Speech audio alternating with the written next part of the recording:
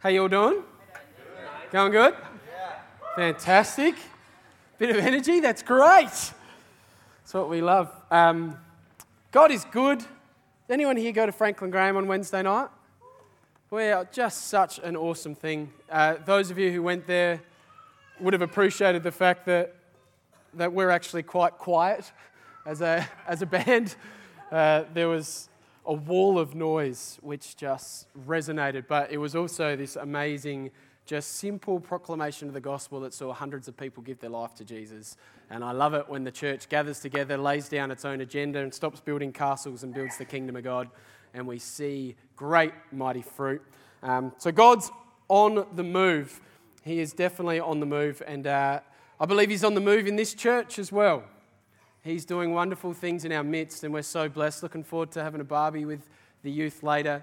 We're in a series called The Cycle of a Disciple.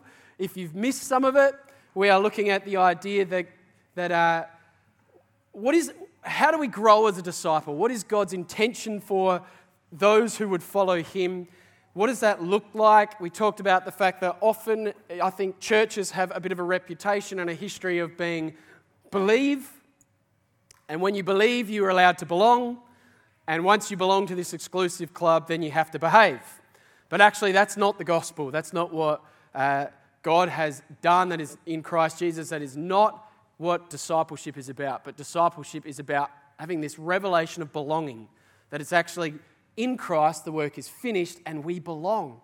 We belong to God. And as that comes to life, then we have this moment, this salvific moment where the scales fall off our eyes. We go, wow, look what Jesus has done for me. The work is finished at the cross. We believe, we step into salvation, we grow in the depth and the knowledge of God and the wonder of that belief, and we begin to become who He's called us to be. And as we become who God's called us to be, we can't help but serve and build the kingdom of God. And when you build the kingdom of God, you start serving with other people and you'll start to have a sense of belonging to the family of God. And so that's the model that we've proposed. That's the model that I believe God's called us to. And today we come to the topic of belonging. Someone say belonging. Not belonging. Becoming. Someone say becoming. I got a bit excited. Want to go back? Becoming who God has called us to be. Let's pray, then let's get into it. Lord, thanks for your word. Thank you that in Christ we have everything we need for life and godliness, as your word says. God, I just pray today that there'd be just a powerful moment where your Spirit would engage our hearts. Lord, that you would stir within us this morning, that you would challenge areas that have been kept in some darkness and actually need some repentance. And Father, I pray that we would not leave this place feeling discouraged or disheartened, but as we walk out of this place today, we would be so encouraged, we would be so inspired and built up in faith that you are the one doing the work in us. And as we learn to rest in you, as we learn to come to you as dearly loved children, as we learn to fix our eyes on you, that you will be working to perform your will and purpose in our hearts and ever changing us, ever chipping away at us, ever transforming us by the renewing of our minds into the likeness of Christ to be a light in the world. And Father, that's my prayer, that as I speak, that you would speak, that word would go forth. I pray for soft hearts ready to receive that word in Jesus' name, and that we would receive it and we'd be inspired and empowered by it. And together with one loud voice, all the saints said, Amen. Amen. So, follow a similar pattern to the other ones. We'll have a little bit of theology, a bit of teaching around it before we get practical. So, get ready for that. Has anyone else here given up on free-to-air television? Anyone given up on free-to-air television? Thank you. So we've totally given up on free-to-air television in our house, except for Channel 22 when Mum and Dad need a bit of a break and the kids are having a bit of a watch. All the mums and dads said amen. And Also, if you get a sneaky peek at the cricket occasionally when that's on free-to-air. But apart from that, we've given up on free-to-air television. And the reason we've given up on free-to-air television has nothing to do with the ads, because yes, the ads are annoying, but that's not why we've given up on it. Really, what it has to do with the fact is that we just can't stand to watch another grown adult cry because they've made their great-grandmother's tart.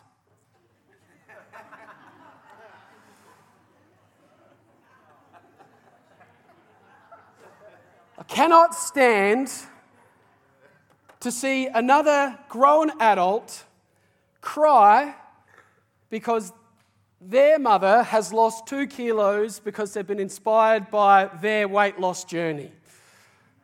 I can't stand to watch another person cry because someone told them to take all the piercings out of their face and to stop dressing like a fictional superhero and to dress normal and to take all the makeup off and all the piercings off, and they look at themselves in the mirror and they're like, oh my gosh, it's such a transformation, and they start weeping like, you didn't see that coming? Our world is obsessed with this reality television, isn't it? Whatever happened to Wheel of Fortune? Just good old-fashioned spin the wheel and see what happens. Whatever happened to Sale of the Century? You know, good old-fashioned television. But it's all reality television, and so I just can't stand it anymore, so we don't watch it anymore. But I started, classic me, I start pondering these things. Why is our world so obsessed with reality television? What is going on? Like, 10 years ago it wasn't the case, but all of a sudden reality television is everywhere. Every single show is reality. Why? And as I was reflecting on it, it occurred to me that actually I think the reason is all of these shows have to do with one word, and that is transformation. Our world is obsessed with the idea of transforming, of change, of turning from one thing into another thing, of becoming more than what I thought I could be. We love the idea that someone could give up their day job as an accountant and pursue their dream of being a cook. We love this idea of transformation. And you know what? It makes complete sense. Because when you go back to Scripture and you actually realize what God has made us for and intended in us, you go back to the whole Genesis 1 through 3 story, you realize that God is the God of transformation. That God is the God of transformation.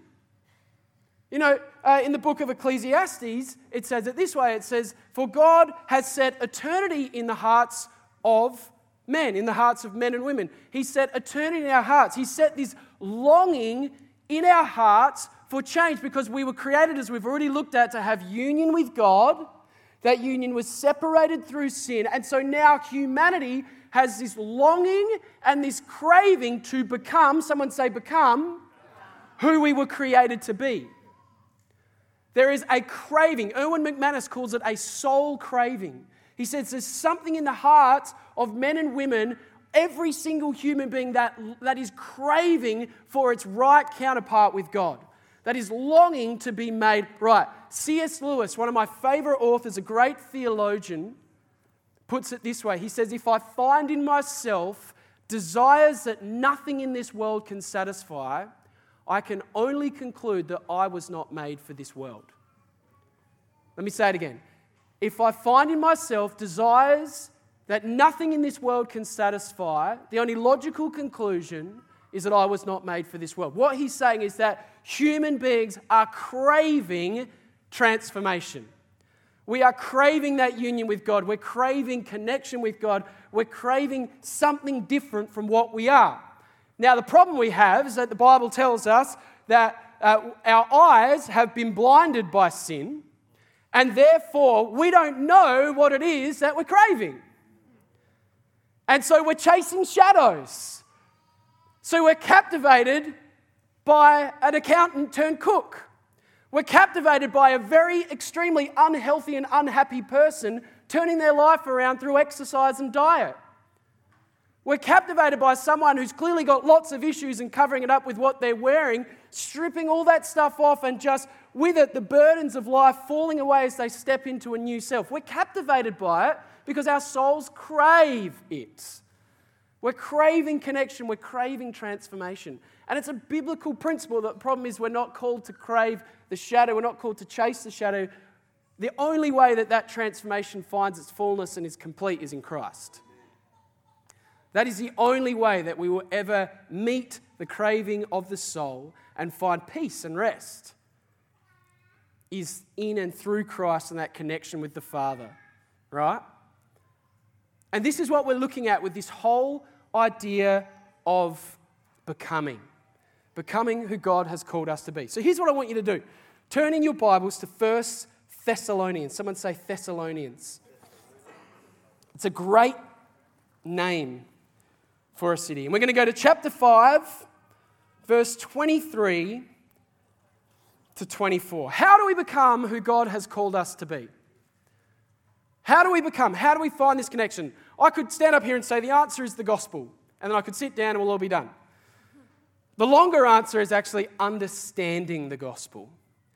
Like we talked about, having the gospel go from head to heart. So 1 Thessalonians 5, verse 23 to 24 says this: May God himself, the God of peace, sanctify, someone say sanctify, you through and through. May your whole spirit, soul and body, so spirit, soul and body, be kept blameless at the coming of our Lord Jesus Christ. The one who calls you is faithful, and he will do it. This is a powerful passage of Scripture. May God himself, so God himself, the God of peace, sanctify you through and through. May your whole spirit, soul and body be kept blameless at the coming of our Lord Jesus Christ. The one who calls you is faithful, friends. And he will do it. He will do it. Let's unpack it. Colin Buchanan wrote a fantastic song. It's called Big Words That End in Shon. Who knows it? Basically, Colin Buchanan explains the gospel in big words that end in Shon. Big words that end in Shon. Show us what the Lord has done. Like he loves it. And he explains justification, and he goes into all these different shuns that theologians talk about. And as a part of it, he talks about sanctification. And sanctification is this idea of becoming who God's called us to be. But unfortunately, in a song written for 5-year-olds, he doesn't quite do it justice. He doesn't quite unpack sanctification in the way that he probably needs to unpack sanctification for adults to have it go from here to here. So here's what I want to do. I want to take you to Bible college for a moment. Is that all right? Yeah. So scoot over, get your pens out, get your laptops ready, and we're going to go to Bible college for a moment. Sanctification. There's 3 parts to sanctification. When I was a young Christian and I thought that I was learning about sanctification, I just thought sanctification was my striving, like I'm justified in Christ, but then I have this whole life of trying to become more like Jesus. And just working and working and working and working, and the more I work, then I'll become a little bit more holy, right? And that's really what sanctification means. All right? It comes from this Greek word hagios. Everyone say hagios. And what that means is holy. It's the exact same root word as when we talk about holy. So sanctification means to become holy. Yeah, and we think of that, those scriptures, be holy for I am holy. So it's about growing in righteousness. This is sanctification, but it's 3 parts. It's not one thing. And so what we see with sanctification is first and foremost, we have something called positional sanctification. Someone say positional. And what this is talking about is that in Christ, we have been sanctified. We have been positioned, all right? And this is fixed and final. Let me give you some scripture to go along with it. When we go to the book of Ephesians, chapter 2, Ephesians is so great. Ephesians 2, let me read this to you, verse 1 through 10. As for you, you were dead in your transgressions and sins. So you were in which you used to live when you followed the ways of the world, the ruler of the kingdom, and the spirit who is now at work in those who are disobedient. All of us also lived among them at one time, gratifying the cravings of our flesh and following its desires and thoughts. like the rest, we were by nature deserving of wrath. But because of his great love for us, God, who is rich in mercy, made us alive with Christ, even when we were dead in transgressions. It is by grace you have been saved. And God raised us up with Christ and seated us with him in the heavenly realms in Christ Jesus, in order that in the coming ages he might show the incomparable riches of his grace expressed in his kindness to us in Christ. For it is by grace you have been saved through faith.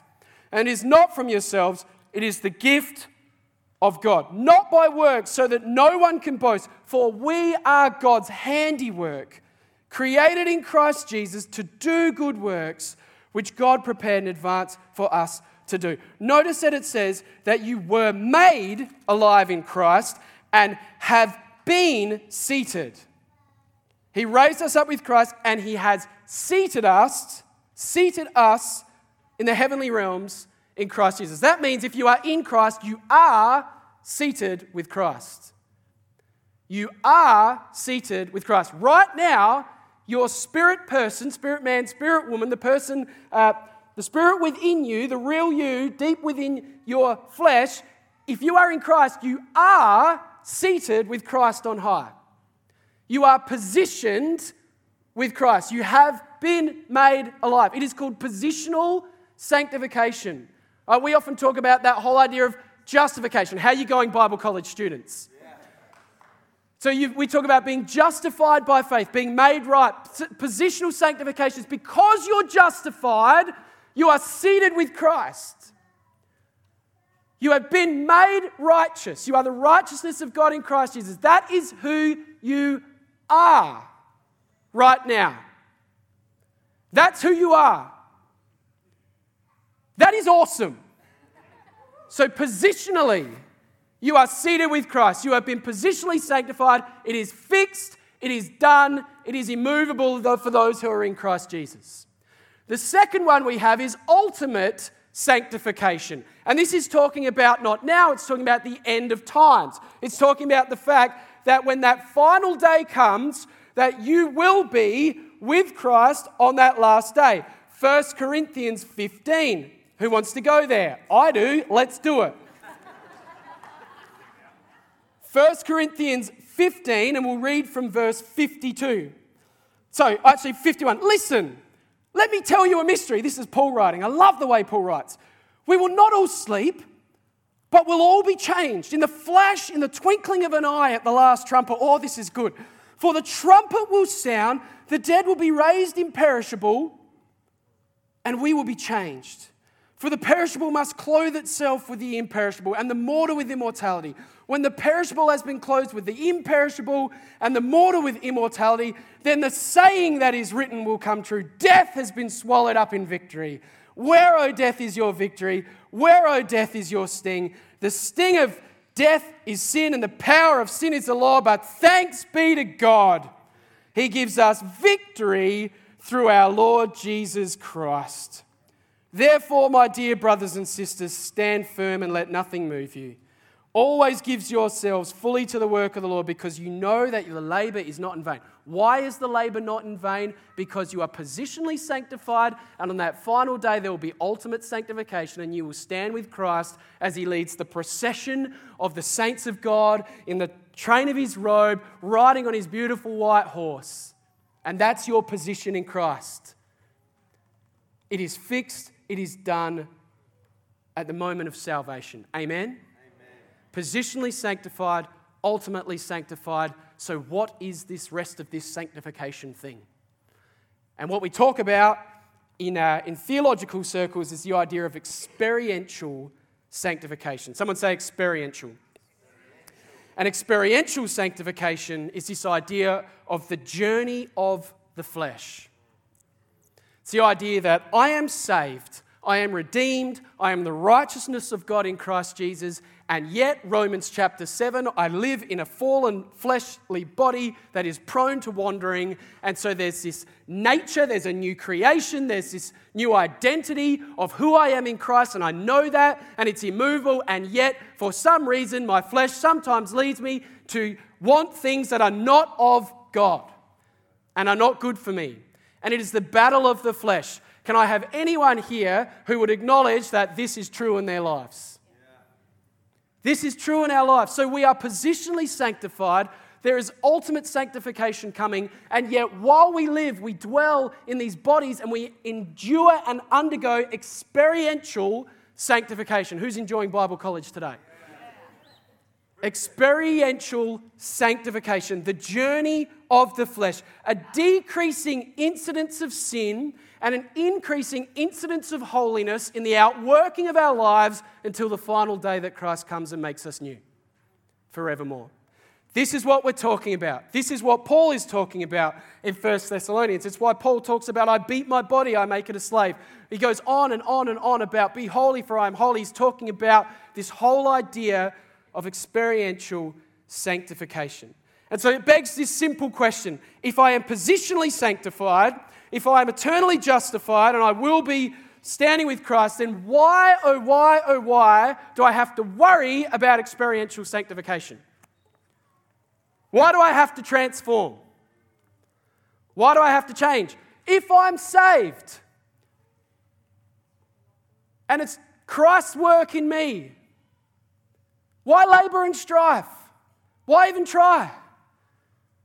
Why want to change? Why can't I just go on living in sin? Because it's not about me, it's all about Him. Why? It's a great question.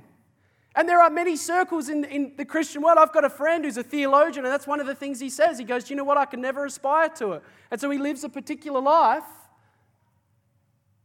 in this knowledge that he's saved by Christ. I'm like, yeah, but where's the change? Where's the sanctification? Where's the ongoing work of holiness? So let's have a look at the why. Here's what I would answer to someone like that. First and foremost, God demands it.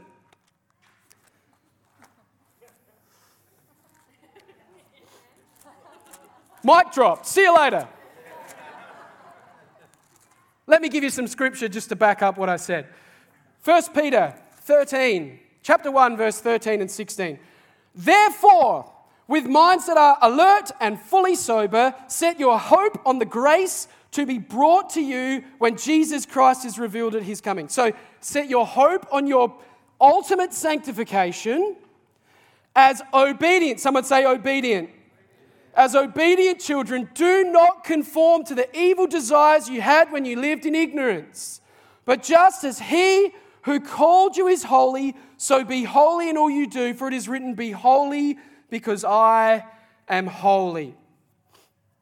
Be holy because I am holy. I've written 1 Thessalonians 4, 3-8. Matthew 5, verse 48, for those of you taking notes. Romans 6, verse 12. Actually, Romans 6, the whole chapter. Romans 12, the whole chapter. And the list goes on and on and on. Really simply, why undergo experiential sanctification? Because God demands it. And why does He demand it? Because if I make a vow to my wife to love her and be committed to her, that is fixed, that is done. But in love, if I love her, what does that mean for my life? If I say, yep, I'm with you, and I go off just cheating on her and living a life of debauchery and whatever else, what does that actually say about the nature of my love? Let's go right back, guys. Let's go back to the previous sermon. If we have a revelation of what Christ has done for us, the love of God in Christ Jesus, how can we possibly just pursue a life of filth? We can't. Because the Bible says it's like trampling the Son of God underfoot. It doesn't mean we're not going to make mistakes. That's the ongoing battle, Romans 7. But what it does mean is there should be a cataclysmic shift in my perspective and a longing to love Jesus. Because He loved me. And as I love Jesus and I listen to Jesus and I gaze upon Jesus and I ponder on His beauty and glory, something happens to me. I begin to change. I begin to be transformed. daily walking in pursuit of Christ. God demands it.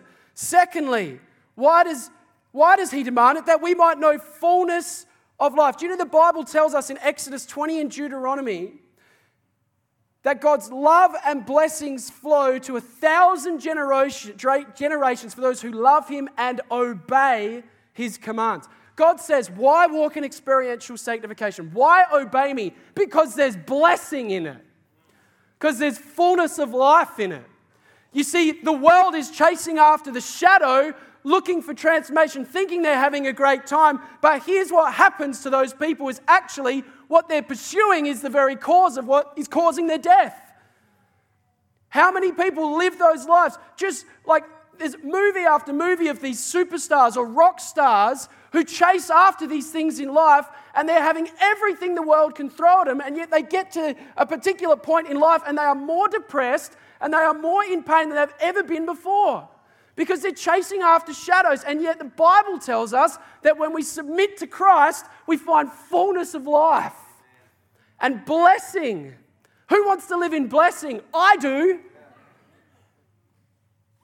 So I will submit to Christ and I will repent of my sin. And when I make a mistake, I know who I am. I belong to Christ. We've already said that. I believe in his positional and his ultimate sanctification, and therefore I get back up. I don't allow the lies of the enemy to condemn me, for there's no condemnation for those who are in Christ, and I just keep on walking the walk of faith in blessing. Let's carry on. Why? Because it's the evidence of our salvation. John 14, if you love me, you will obey what I command. It's not proof of our salvation, but it's the evidence. It's what flows out of salvation. How many times have you been hanging around with someone and, like we've heard Sammy's testimony. Sorry, Sammy, I'm going to use you as an example again. But if Sammy came in here and his life had not changed at all from what it was before, where's the evidence of salvation? The power of that testimony is that his life is transformed. Amen? Because your life is transformed, it's like people see that and go, there's something different about you. God is at work in your life. And because of that, it brings us to the last point, which is for the harvest. Why would anyone want to pursue Christ if the followers of Christ are no different from them? Do you know the early church? I'm doing some more work on the early church at the moment, and it's just blowing my mind. But Tertullian, an early church author, he made the comment that the blood of the martyrs is the seed of the church. What was he saying? He said, as Christian after Christian after Christian turned from the following of Rome and the worship of Roman gods and started being different to the Roman world, and they suffered all sorts of pain because of it, he said it was in their suffering, it was in their transformation that the rest of the world saw them and was like, whoa, they've got something. The more they watched these guys and girls lay down their lives for the gospel, the more they were so captivated by that, they were like, Jesus must be real. What a witness. And so they too would begin to lay down their lives for the gospel of Jesus Christ. It's as Christians begin to walk in experiential sanctification that our witness is elevated. It's about putting the light on a hill, amen? So that the world can see the light. Okay, that's the why. Who's with me? So, that's the why. Let's do the how. How do we grow in righteousness? Let's get real practical for a moment. How do we live lives that continually grow in faithfulness, godliness, and decrease in sinfulness? Because it is hard. Like Paul himself said it in Romans 7. It's hard. It's not easy sometimes. Sometimes our flesh chases after stuff, but our spirit is chasing after something else. And how do we grow in holiness and righteousness? You're awfully quiet. I hope this is sinking in. Hebrews 4:12. I'm going to have to cut this. I've got like 50 passages of scripture to throw at you. I told you we were going to Bible college.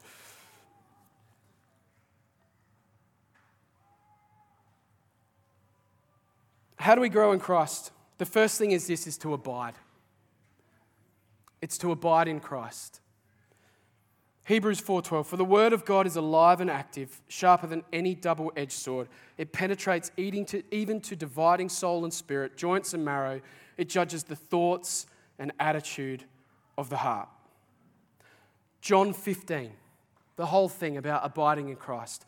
John 17, verse 17, abiding in Christ. 1 Thessalonians 5:16 to 24, it's about God working in us. Zechariah 4 verse 6, it's not by might nor by power, but by my Spirit, says the Lord. 1 Corinthians 2, 4, 5, my preaching wasn't with wise and persuasive words, but with a demonstration of the Spirit's power. Colossians 1, all of it. Ephesians 3, all of it. Jude 24, now unto him who is able to keep me from falling and present me faultless before the presence of his glory with exceeding joy. To the only wise God, my Saviour, be glory and majesty, dominion and power both now and forever. Amen. John 17, sanctify them with your truth. Your word is truth. 1 Peter 5 verse 10, the grace of God will himself restore you and make you strong. Here's what I want you to catch of that. If we go back to our main text, that main text, 1 Thessalonians 5, when it says, may God himself, someone say himself, the God of peace sanctify you. How do we live and grow in righteousness? It is a work of God. All we do in the abiding, as we abide in Christ, as we sit with God, as we gaze upon his beauty, as we just position ourselves before his cross and all that he has done, as we reflect upon who he is, abiding in Christ, in his word, then he brings sanctification in us. It is a work of God. He himself will do it. I love that. He himself will do it. May your whole spirit, soul, and body be kept blameless. The one who calls you is faithful. And then he says, in case you didn't catch it, and he will do it. What freedom! No longer just beating my body, being like, oh, I can't do that. It's a work of God. God's the one who brings us as we abide in him, yeah? But then here's the second thing. The second thing is divide. So we abide in Christ, but then we actually have to divide from the things of the world. Hebrews 12, 1 to 3. Hebrews 12, 1 to 3. Therefore, since we are surrounded by such a great cloud of witnesses, let us throw off everything that hinders and the sin that so easily entangles. And let us run with perseverance the race marked out for us, fixing our eyes on Jesus, abiding, the pioneer and perfecter of our faith. For the joy set before him, he endured the cross, scorning its shame, sat down at the right hand of the throne of God. Consider him who endured such opposition from sinners, so that we'll not grow weary and lose heart. So here's the thing. God's the one who does the work. And for some reason, he then calls us to run. So God does the work. He's the only one who can sanctify us. And yet, he calls us to throw off the sin that so easily entangles and run with him. So he's like, I'm going to do it, but you've got to partner with me in it. The great paradox of the gospel, isn't it? Let me put it this way. Have you ever considered... I was reading this the other day, I was like, this is amazing. Have you ever considered how, Jesus walked on water, right? Didn't he? Yeah. Do you know the first time that he started preaching, he went up to some dudes, one of them happened to be Simon who became Peter, and he was like, lend me your boat so we can go out onto the water so I can stand on the boat and I can preach to the people. Why?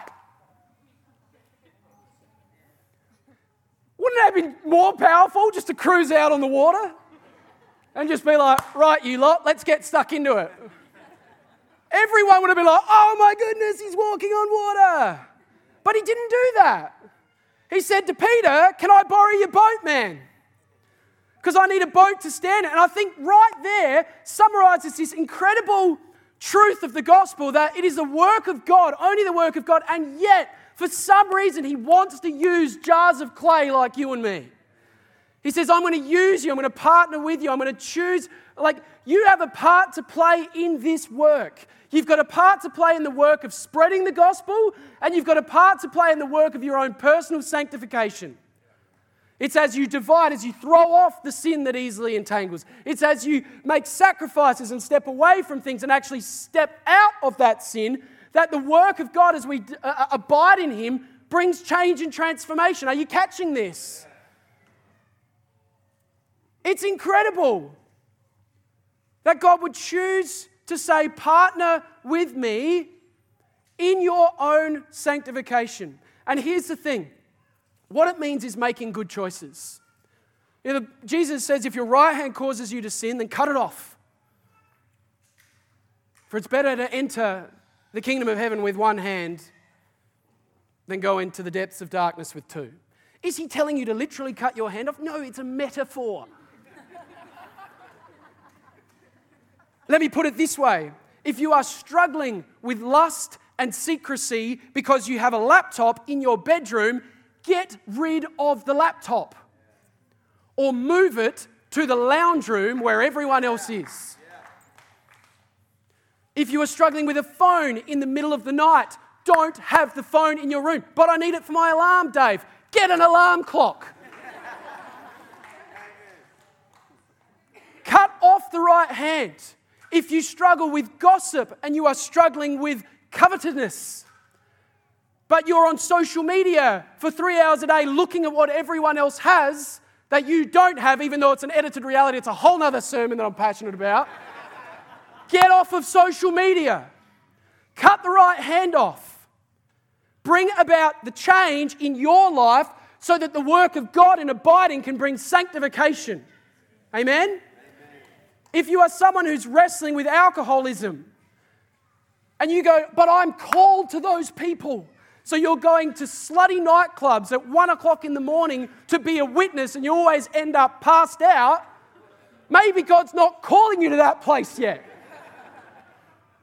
Maybe He's calling you to the Lawn Bowls Club where you can hang out with some 80-year-olds for a bit. Or 60. Or 40. Kelvin Kirko was a great lawn bowler as a young man. Do you know what I'm saying though? Understand where your weakness is and throw it off. Don't pursue the stuff or enter into a place for the sake of the gospel that's going to cause you to fall. No, cut it off for a while. Who knows, maybe one day we'll call you back into that space when you are strong and equipped so that you can stand in the armor of God and be a light in that place, but it's not right now. Am I being strong enough here? Yeah. Cut it off. Cut it off. Turn to someone and say, cut it off.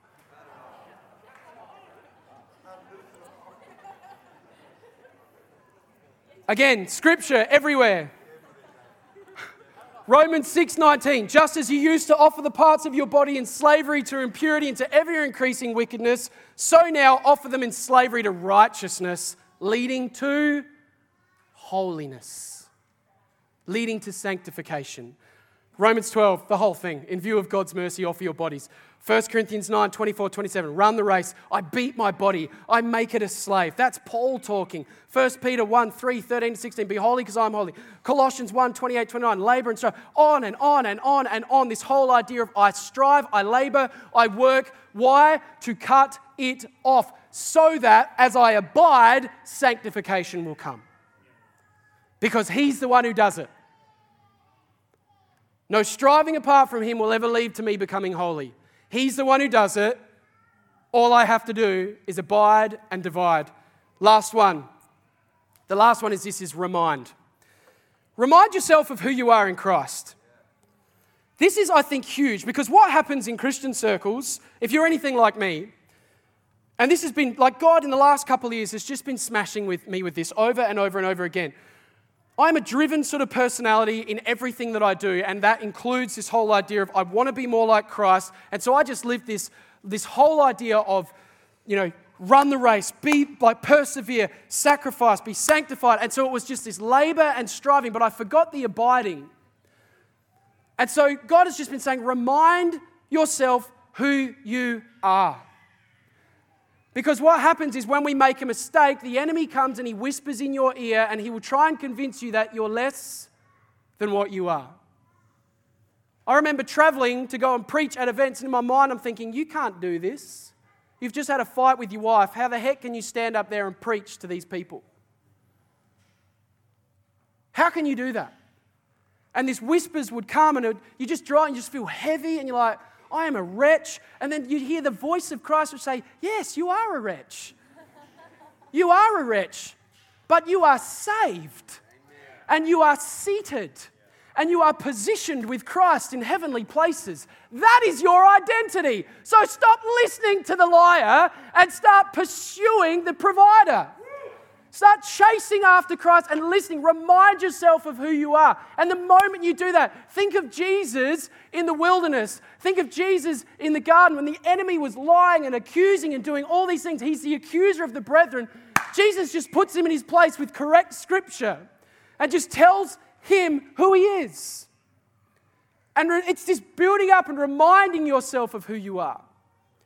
Can we do that? Can you hear that today? Can you hear that right now of who you are in Christ? I wish I could make it more clear. I wish I could make it like a firework go off in front of your eyes and settle in your spirit. You are seated with Christ on high.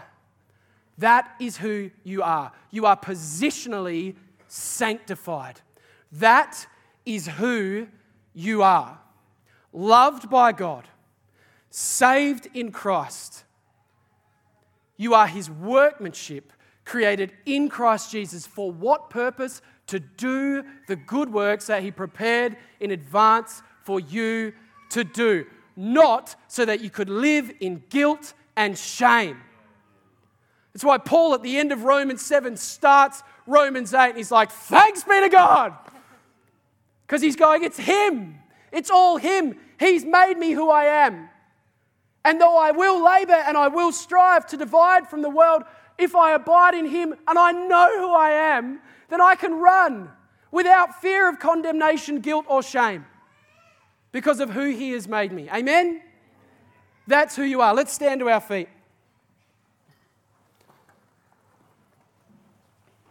This is who you are. Band, you can come up. I promised myself today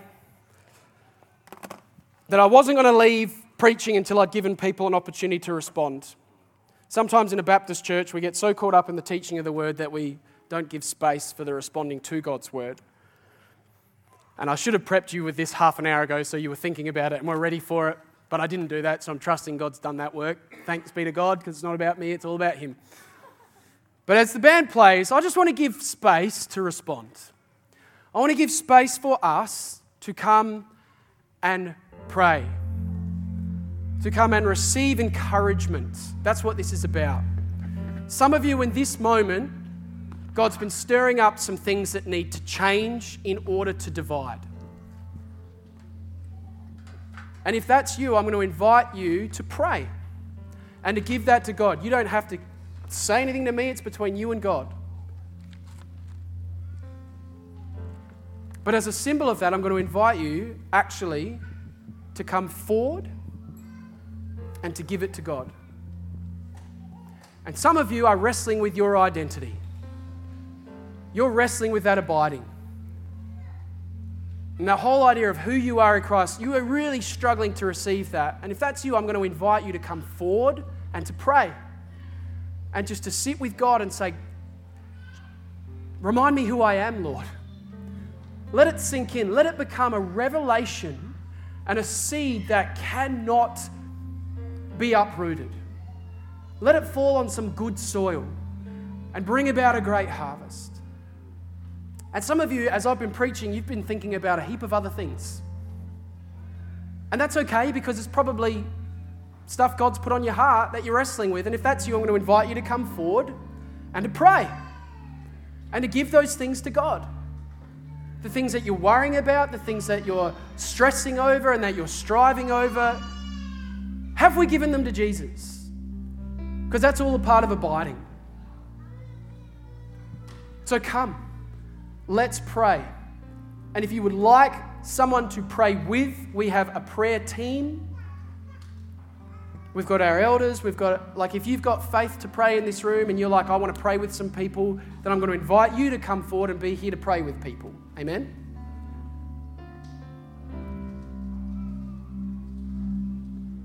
But it's time to pray. So if we can have just prayers come forward, if we can have people who are keen just to get some prayer, or if you just want to come and kneel and that's all you want to do, or you just want to come and stand and not get prayer, that's fine. But it's between you and God. Come, we'll sing, we'll pray, and we'll respond to God. Come. You've been listening to a sermon from Hills Baptist Church. To find out more or to hear other great content, find us at hillsbaptist.com or on your podcast app.